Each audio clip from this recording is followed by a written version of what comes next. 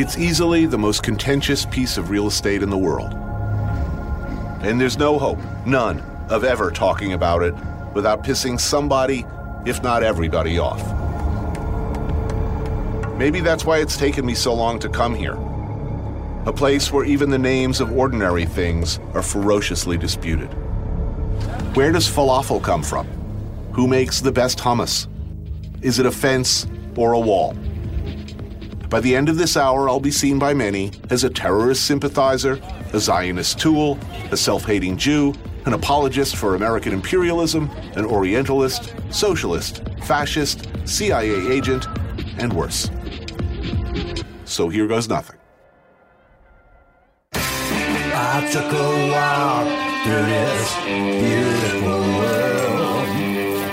Felt the cool rain on my shoulder. Found something good in this beautiful world. I felt the rain getting colder. Sha-la-la-la-la, sha-la-la-la-la-la.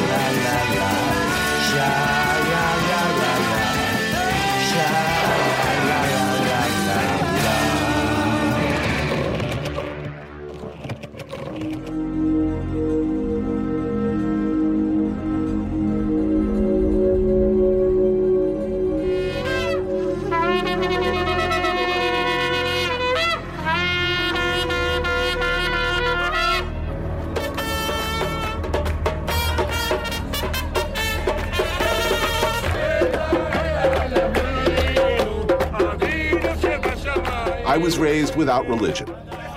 One side of the family, long ago, Catholic, I think. The other side, Jewish. I've never been in a synagogue. I don't believe in a higher power. But that doesn't make me any less Jewish, I don't think. These guys sandbagging me at the Wailing Wall, they don't seem to think so either. You're Jewish, my friend. But only half. Mother Jewish? Yes, so that makes me a Jew. Jewish. So now the first time, I need for you now Bar Mitzvah. It's 2 minutes between the mitzvah. See. Baruch Ata. You righty? I'm a righty, yes. Very good. Say the bracha after me. Say the bracha. Say Baruch Ata. Baruch Ata Adonai Eloheinu Melech Haolam Asher Kidshanu Mitzvotav Vetzivanu Le'aniach Tefillin.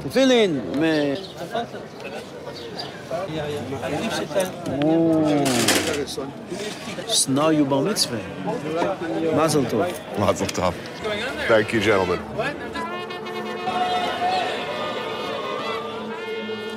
I've never felt so much like I'm masquerading as something I'm not.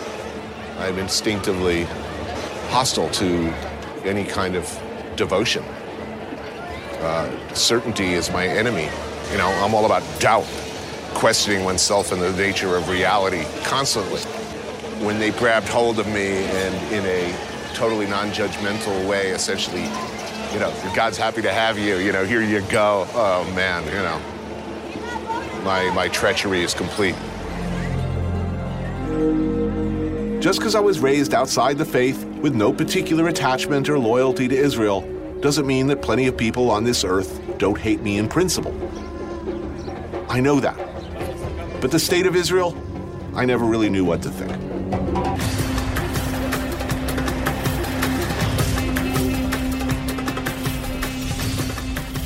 First look around, it's like everybody says. It's pretty. It's awesome. It's urban, sophisticated, hip. Like Southern California, only nicer. Then you see the young draftees in the streets and you start to get the idea. This is Jerusalem. I'm taking you through Damascus Gate, which is one of the gates to the old city. And these walls are pretty ancient. People say that the deepest go back to King David. And then as history progressed, they built up the walls so that the top bit is the newest bit. And by newest, you mean? I mean up to about to the Ottoman time, which the Turks left here about 150 years ago, and the Brits came and they conquered us. I wasn't here. Born here, now cooking in London, Yotam Ottolenghi is the widely known, respected chef and co-author of the book Jerusalem. Basically, this city was divided into two until 1967, when there was the famous Six-Day War. Yep. And the whole of the bit that we're traveling in now, walking in, is East Jerusalem. It's the Palestinian part, and that was up until 67 belonged to Jordan. So now it's under Israeli control. Very controversial because for the Jews, for the Israelis, the city has been unified, but obviously for the Palestinians, they're under occupation as far as they're concerned. We just have to go for a typical falafel place because it's so much part of the culture here. And again, contentious because, Jews or Israelis made falafel their own, and everybody in the world thinks falafel is Israeli food. But in actual fact, it's as much a Palestinian food, and even more so because, it's been done for generations here. And here, you get falafel that's just been fried. You don't get it any other way. And when I go to a place like that and I see he's got a few bowls left in the bowl from the previous customer, I don't take that. I want him to fry them especially for me. And that makes all the difference in the world. It's a whole different animal, isn't it? So, is there a historically provable answer to who invented it? Who made it first? The one thing that is very clear that is in this part of the world, Palestine, Lebanon, Syria, it's been cooked for many, many, many generations. On the other hand, you get like Jews from Yemen coming here in the 50s. Right, so they can say, hey, my great uncle was in Syria at the time, and with his ham, I remember distinctly. So there's actually no answer to it, but the question of food appropriation or who owns the food is massive here. They can go on arguing about it forever. The old city is divided into 4 quarters. There is a Muslim quarter, there's a Jewish quarter, there's a Christian quarter, and there's an Armenian quarter. Each one functions independently, but the people that live in the certain area are all from that religion. Right.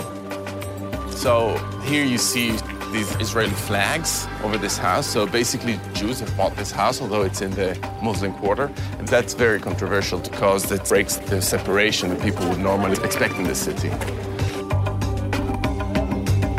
Now we're walking in the steps of Jesus Christ, right? As I so often do.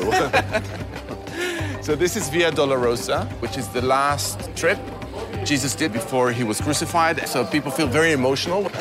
They come here and they feel like, oh my God, I'm walking in the steps of Muhammad, David, or Jesus. It's like Jesus was here. I feel like I should be more something. A little bit more pious? Well, a little bit. Well, it's too late for me. Oh, great. You get your own crown of thorns? Yeah. In answer to the question, what would Jesus wear? Oh, no. That's just wrong.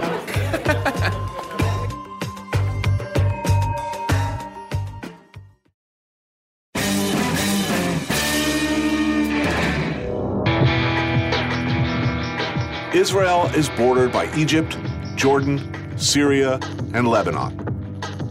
In 1967, after the Six-Day War, Israel took control of the Gaza Strip, the Sinai Peninsula, the West Bank, the Golan Heights, and annexed East Jerusalem.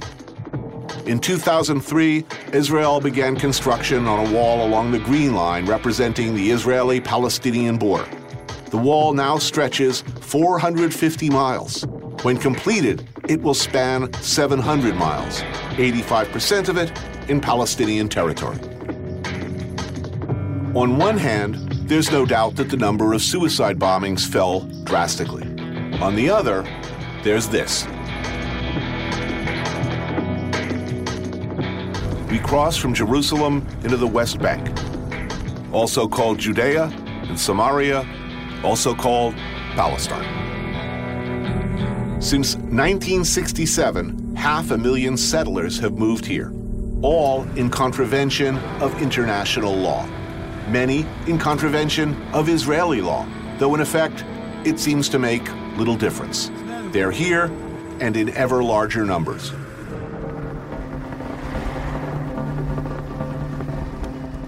This is Noam, one of our drivers from Tel Aviv, who I asked about the graffiti on this house near the settlements. So, what is price tagging? If something happens in the settlement or some attack towards Jews, kids from the settlements would come and have a price tag for every activity. So they come to a Palestinian village like this, they will destroy cars, they will write on walls like this. It says, against Arabs, the state of Israel is alive, and death to the Arabs. Intimidating. I mean, you put 2 targets on my house, I'm moving. This is Eli, a settlement with a population of over 3,000, relatively isolated from the rest of Israel. Amiad Cohen is the chief executive of the Eli settlement and its former head of security. Here you see from up above most of our town. You see the Palestinian villages all around. I mean, it's an unusual situation. A lot of your neighbors would very much like you to not be here. I know most of them, and most of them, they're happy that we're here. Because we gave them prosperity for the past 45 years. And wherever the PLO came, they lost it. I'm guessing a lot of people would disagree with that statement. We work with high-tech security, radars and cameras. So from the high ground, you can see anybody walking at night. You could see from pretty far out. Definitely. And could you identify them after the fact? Depends, but we have our protocols that we work with, and we had our successes.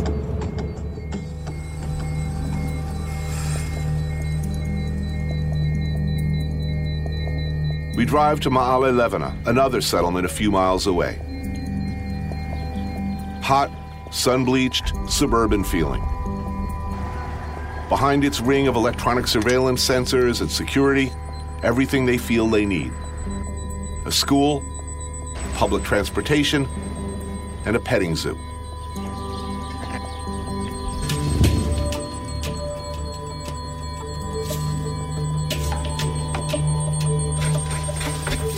Amichai Luria has lived here for 23 years. He's a winemaker and amateur cook.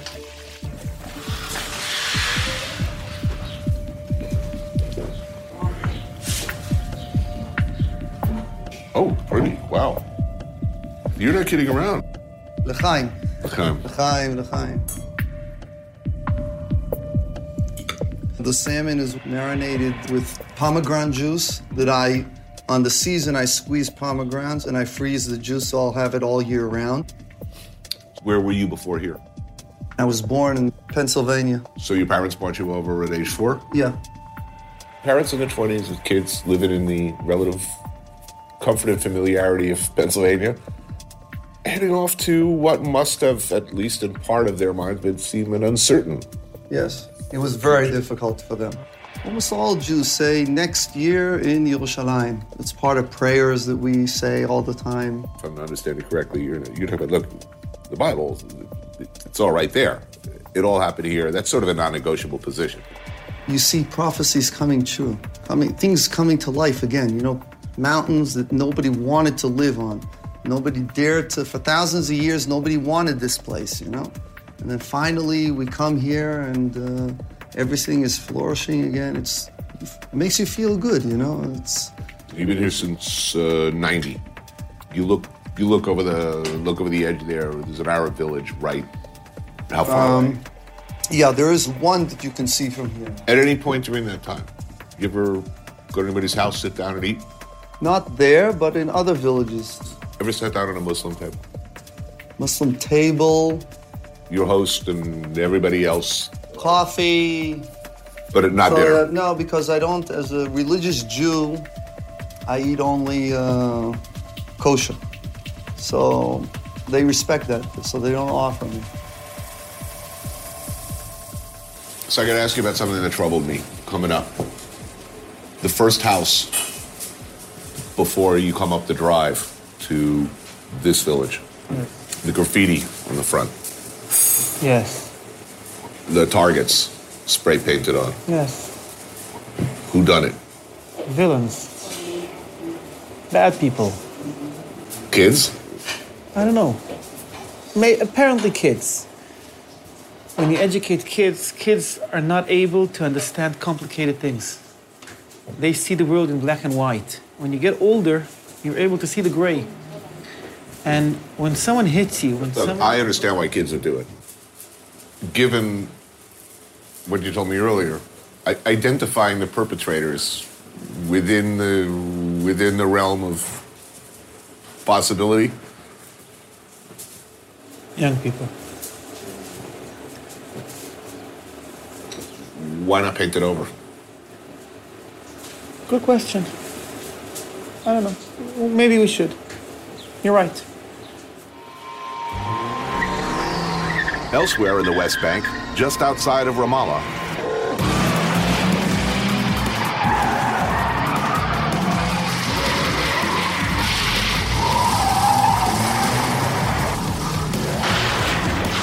meet Betty Sarek and Mona Enam, two members of a group of women who call themselves the Speed Sisters, the first all-female Palestinian racing team.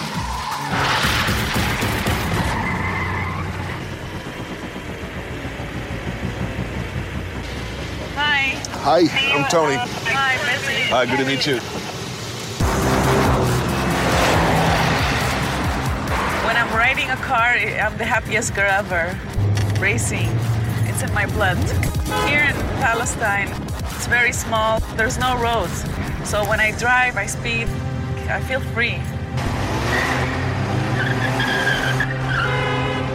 Did you find that people underestimated you at first? At the beginning, they could maybe make fun of us. But when we got good scores, we win all respect. Yeah. Well, the car doesn't know if you're a woman or a man. Yeah. A lot of girls want to join us, the Speed Sisters. But some of their families are very reserved. They don't like their daughters to be between men racing, you know. Mm-hmm. Palestine is a very reserved society. So are things getting better, staying the same, or worse? So you never know what's going to happen in Palestine. One day it's good, and the other day it's just, you never know. It's a crazy country. The local police would prefer them off the streets for obvious reasons. But the track here, such as it is, has its drawbacks. It's basically a parking lot across from the Ofer Detention Center. What do they think about this next door? Do they ever give you problems? This is an Israeli jail. It's called Ofer. One time we were here with Speed Sisters, and there was problems because of the prisoners. So I just stopped my car over there, and I was walking. I wanted to see what's going on. And the Israeli soldiers, they came running at me, and they started shooting at me, and I got shot in the back. It was a tear gas. The canister hit you? Yeah.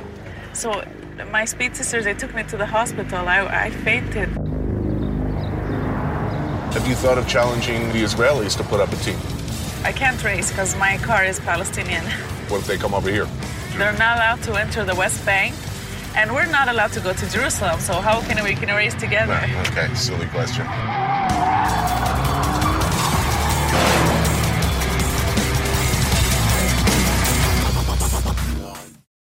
This podcast is supported by Sleep Number. Quality sleep is essential. That's why the Sleep Number Smart Bed is designed for your ever-evolving sleep needs, so you can choose what's right for each of you whenever you like. Need a bed that's firmer or softer on either side? Helps you sleep at a comfortable temperature. Quiets their snores? Sleep Number does that. Only Sleep Number Smart Beds let you each choose your ideal comfort and support, your Sleep Number setting. Sleep Number Smart Beds learn how you sleep and provide personalized insights to help you sleep better. All Sleep Number Smart Beds feature cooling, pressure-relieving comfort layers for soothing sleep throughout the night. Temperature-balancing bedding is designed to move heat and moisture away when you're hot. When you're cool, they hold their energy to help warm you. Sleep better together. J.D. Power ranks Sleep Number #1 in customer satisfaction with mattresses purchased in-store. And now, save 50% on Sleep Number limited edition smart beds for a limited time. For J.D. Power 2023 award information, visit jdpower.com/awards. Only at Sleep Number stores or sleepnumber.com. I'm Dr. Sanjay Gupta, CNN's chief medical correspondent. This week on Chasing Life, I'm a health reporter and have been for 15 years. And even I feel overwhelmed by some of the things I read about the stuff we're eating. My colleague Meg Terrell wanted to take a deep dive into something you've probably heard a lot about recently: ultra-processed foods. There is a lot to learn there, some fascinating stuff, and some of it is probably going to change the way you shop. Listen to Chasing Life, wherever you get your podcasts.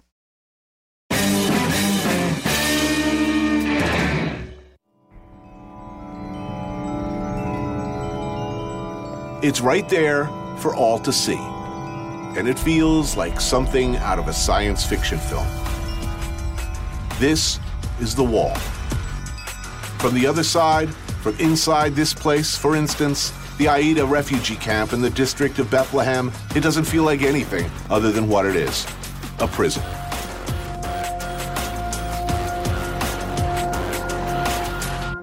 Abed Abu Surur is the founder of the Al Rawad Children's Theater Center.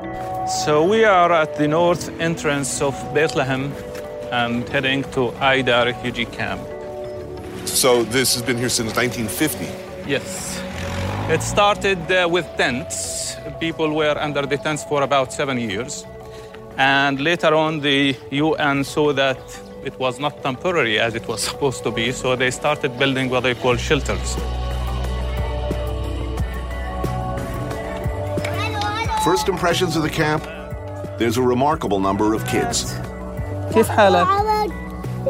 Now it's about 6,000 people, and the 2/3 are under 18 years old, so it's a very young population. Unfortunately, with the continuous degradation of political and economic situation, we are in a situation where we have no playgrounds or green spaces anymore. Children play in the streets beneath walls covered in images of martyrs, plane hijackers, political prisoners. 6,000 people.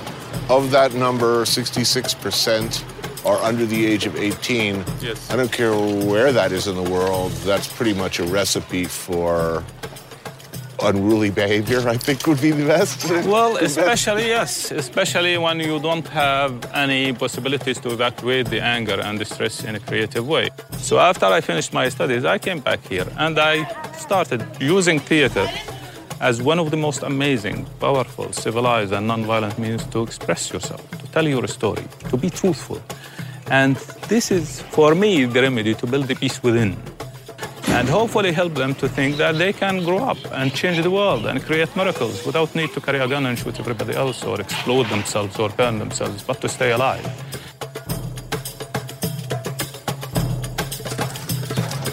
Abed takes me to the camp's martyrs' quarter to be fed by Islam Abu Auda.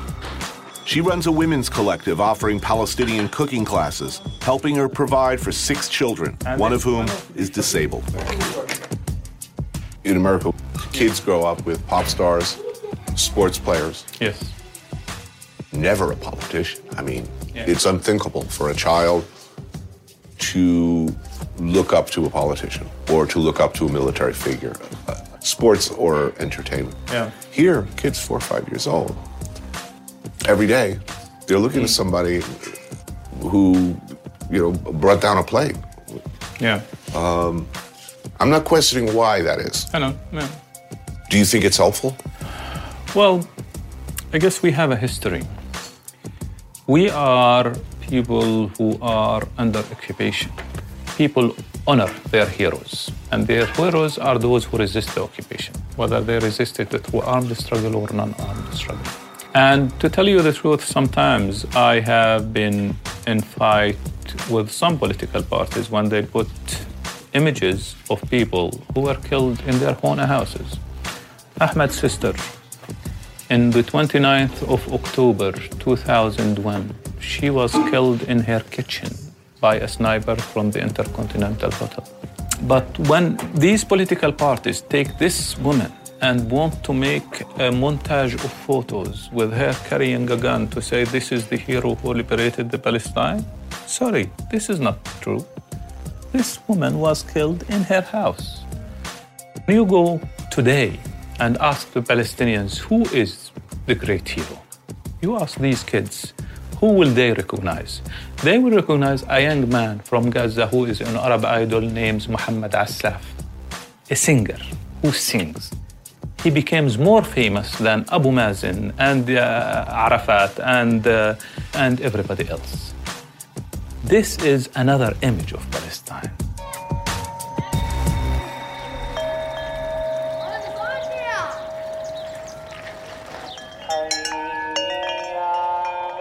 You could almost believe for a minute or two that some kind of peace, some kind of reconciliation, meeting of the minds, sanity is possible after you visit Majda. It's a restaurant in what looks like an idyllic village in the Judean hills, about 20 minutes from Jerusalem. It feels like an alternate universe for a number of reasons.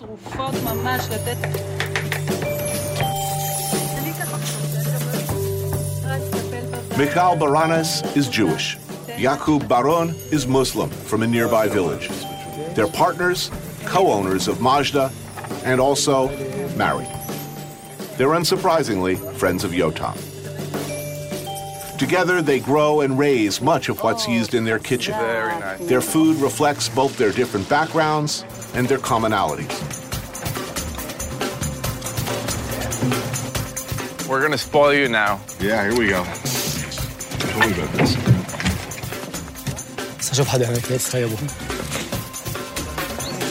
So you grew up in this town? Yes, in this village. Where did you grow up? Tanya, near the beach. Near the beach? Yeah. Not the neighborhood. But we met in the neighborhood, in Kibbutz Kiryat Anavim, and we worked together in a hotel. How did that go down with the families? Wonderful now. Now wonderful. Now good. Yes, very good. In the beginning, not so much. Started a bit, yes, with a lot of questions, answers, and slowly they understand that we love each other and they can do nothing. So we continue and they support us.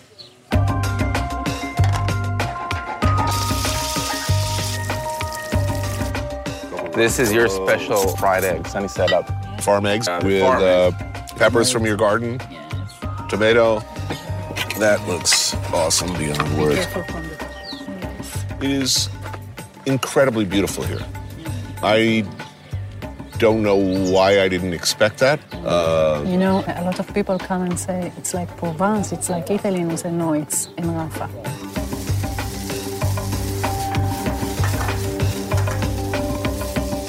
You like okra? I do. Roasted tomatoes, okra. Onion and mint. And that's all it is. And what they do a lot here is just char the hell out of it. So it's like, it's really smoky just from being in the pan for on very high heat. So good together. So, generally speaking, who lives in this area? Mostly Arab, ethnically Arab in this particular town? Muslims. Yes. Only Muslim. Just Michal, the Jewish, only Jewish. Michal is the only Jewish in the village.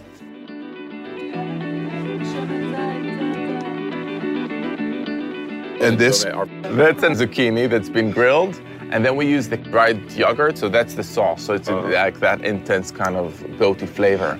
Very typical for Palestinian cooking, right? Oh man, it's good. I just had this incredibly delicious meal, completely oblivious to the fact that it's entirely vegetarian. If any of the vegetarian restaurants in New York served food that tasted anywhere near this, I would actually go there. Well, yeah, maybe. I consider it.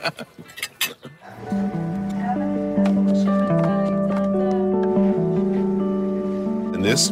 Fresh zucchini with mint. And the apricots, the little sweet apricots we had. All of this food is really intensely delicious. Are you hopeful?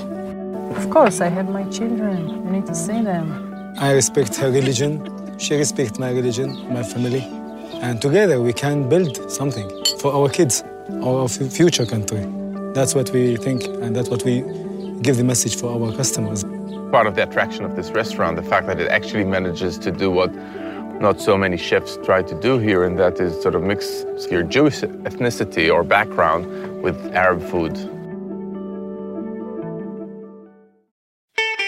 I'm Ina Garten. Welcome to Be My Guest, the podcast. One of the best gifts you can give friends is spending time together. But what's even better than that? Cooking with them. On Be My Guest, the podcast, new friends and old stop by my barn for some conversation and great cooking. We talk about food, life, and everything in between.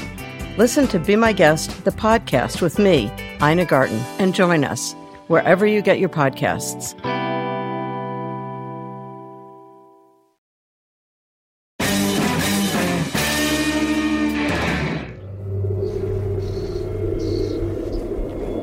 Getting in and out of Gaza from Israel is truly one of the most surreal travel experiences you could have on Earth.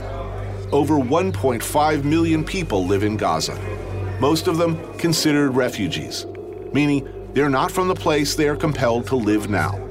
In most cases, they're either prohibited from or unable to leave. Israel decides who comes and goes, what gets in and what stays out. Apart from journalists, aid workers, emergency responders, very few people are allowed to cross into Gaza. In 2005, the Israeli Defense Forces left the Gaza Strip, and all Israeli settlers were removed. Now inside Gaza, Hamas is in charge. Considered a terrorist organization by both the United States and Israel, they got elected in 2006.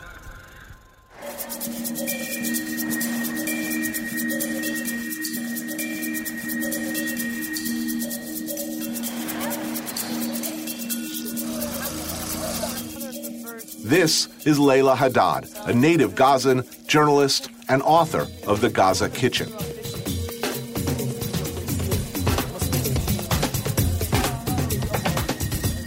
The catches are not as big as they used to be, and that's primarily because the fishermen can't go beyond 3 to 6 nautical miles. You can continue fishing, but what happens? They'll shoot at the fishermen, they'll spray cold water at them, they'll destroy their boats, they'll cut their fishing nets, they'll detain them. So it's obviously really risky business. 9 nautical miles, that's where that deep sea channel is, where you're going to get the really good catches. So Gaza is the last Palestinian area with access to the coast. That's really important to remember. You know, you have the West Bank just an hour away, but many of the Palestinians there have never seen the sea, have never been to the sea.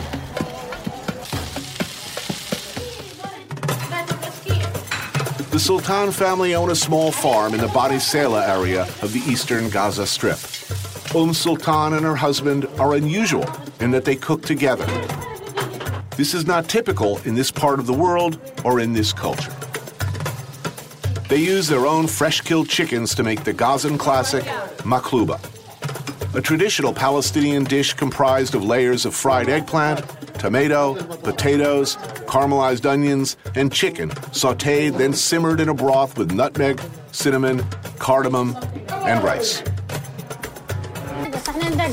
It's a big family. Children, grandchildren, all living under the same roof. And it can get chaotic. So let's talk about food and eat food, because it's just sitting here. Tell me, sure, what do we have here? Okay, so this is called maklouba or maklouba. Traditional made with lamb, in this case chicken. لا هم هياكلوا بعدين بس هو عشان التصوير بعدين they're very concerned that we're being very rude and we're not eat. We're not allowing the others to eat. He's saying, how can you be eating and you're letting everybody Wow.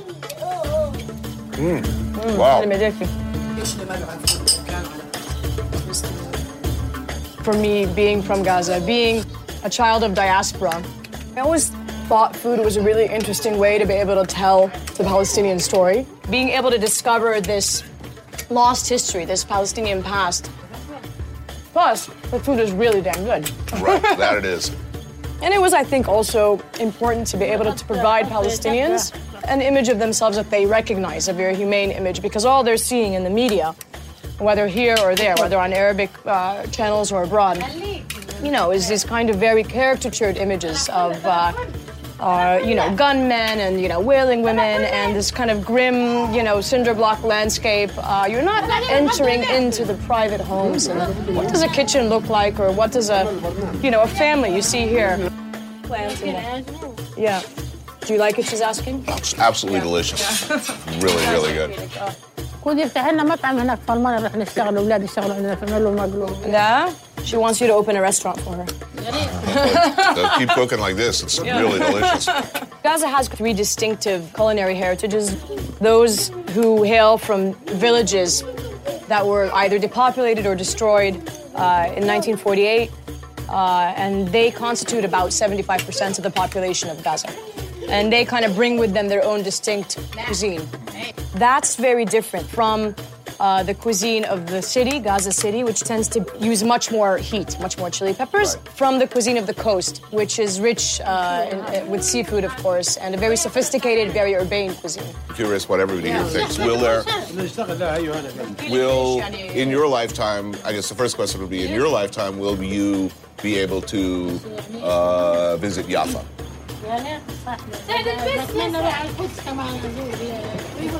She says, she hopes she can. She also hopes she can go to Jerusalem as well. So she's optimistic, yeah. نعم. What? He's saying that first he said, you're not allowing us to, and then he self-corrected and said, the Israelis aren't allowing us to. Go.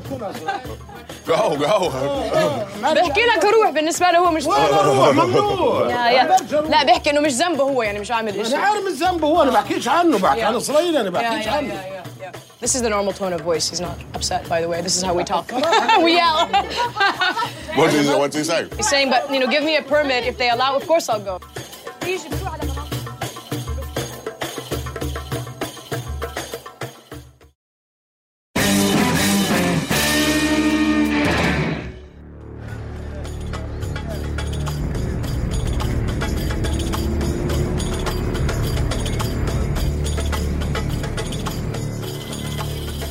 Layla's got something to show me. A watermelon salad thing she discovered on a recent trip here that's really piqued her interest. So off we go. I figure this'll take a minute.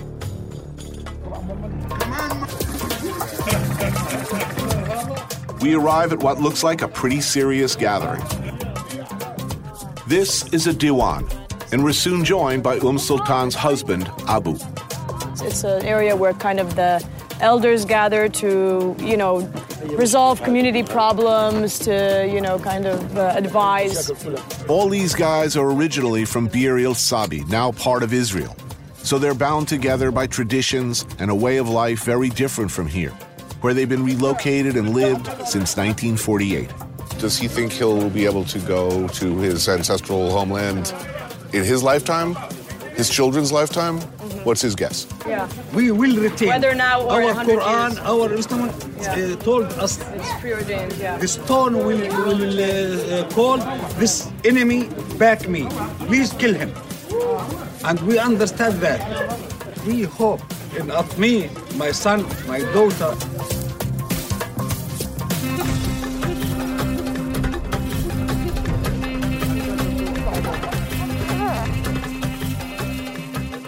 So what they're making now is called fattat ajr.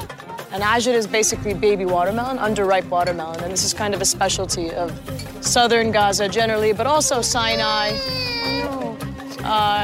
It's usually something that's made exclusively by men, as I was told here. So they begin, you can see over there, they're fire roasting the baby watermelons. They cover them with aluminum foil. In addition, they put them through a wire, kind of like a sort of rustic skewer. And then they just throw them in there. And then the idea is they take the pulp out. So that's what's going on. Hey, Mama. Come here.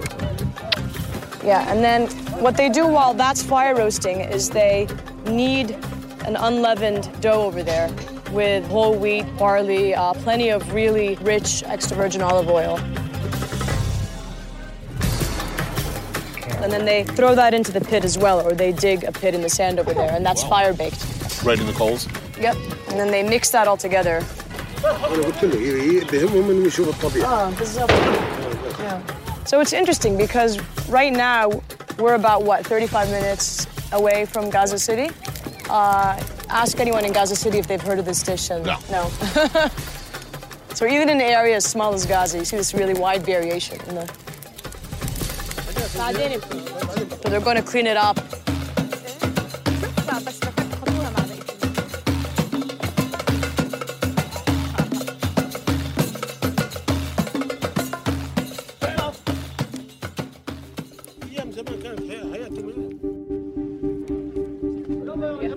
I give you a copy, it's 4 giga.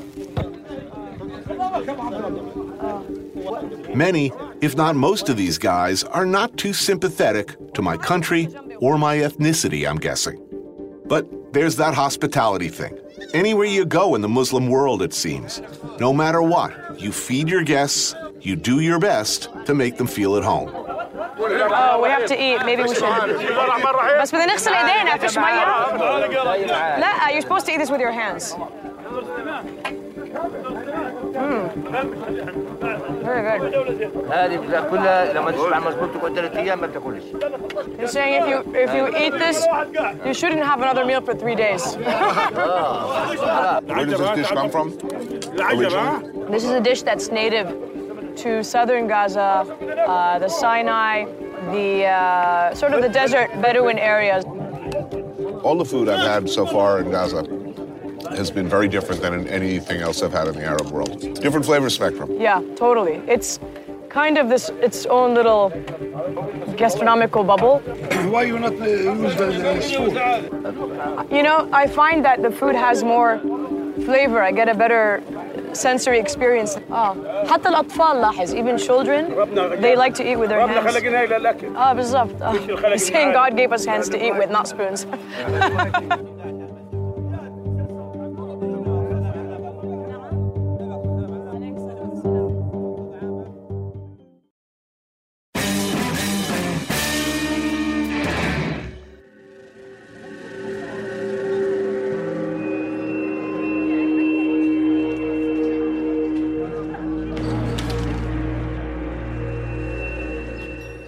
One can be forgiven for thinking, when you see how similar they are, the two peoples, both of whom cook with pride, eat with passion, love their kids, love the land in which they live or the land they dream of returning to, who live so close, who are locked in such an intimate, if deadly embrace, might somehow, someday, figure out how to live with each other.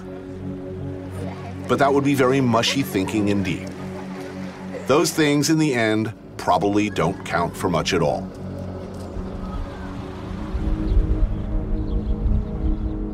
Natan Galkowitz runs a restaurant just 7 miles from the Gaza Strip. You and your family have paid the worst imaginable price. Yes, my daughter was killed by a mortar sent by Hamas. In some Israeli towns and villages within close proximity of the Gaza Strip, bus stops double as bomb shelters, and air raid sirens warn of incoming missiles fired from less than a mile away. Rockets and mortar shells have been known to fall from the sky in these parts, and no one understands the consequences more than this man. You were not a fervent ideological Zionist. No. You're not an Orthodox Jew. No. And yet here you are at the spear point, right at the tip. There's your restaurant.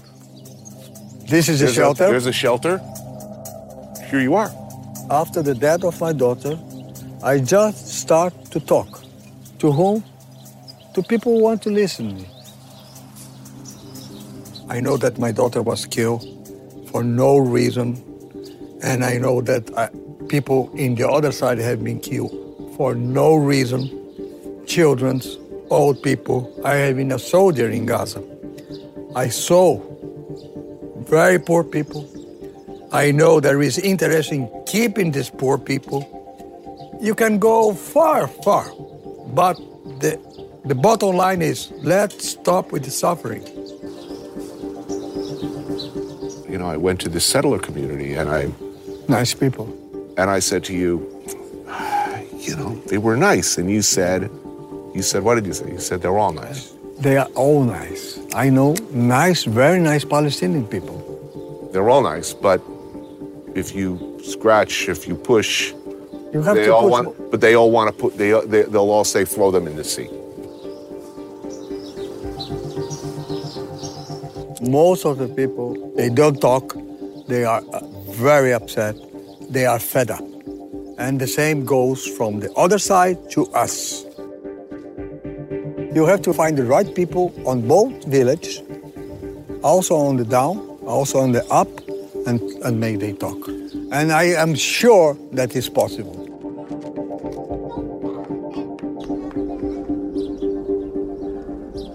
The opportunities to do that here are very, very, very limited, it seems.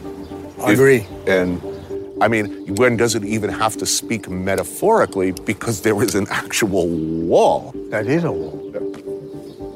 Or a fence, depending on who you're talking to. Fence or wall? No, it's a big wall. It's ugly. It's really ugly. You can see it is not far away from here.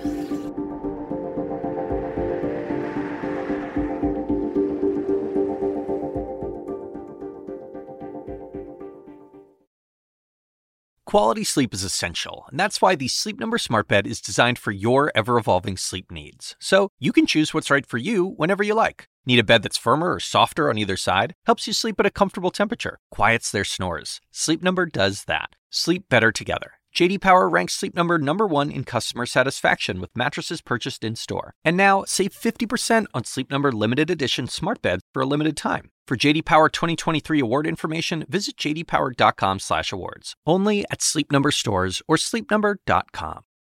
I'm Dr. Sanjay Gupta, host of the Chasing Life podcast. In honor of our 10th season, we want to hear from you. Leave us a message at 470-396-0832 and tell us how you chase life. It could be used on an upcoming episode.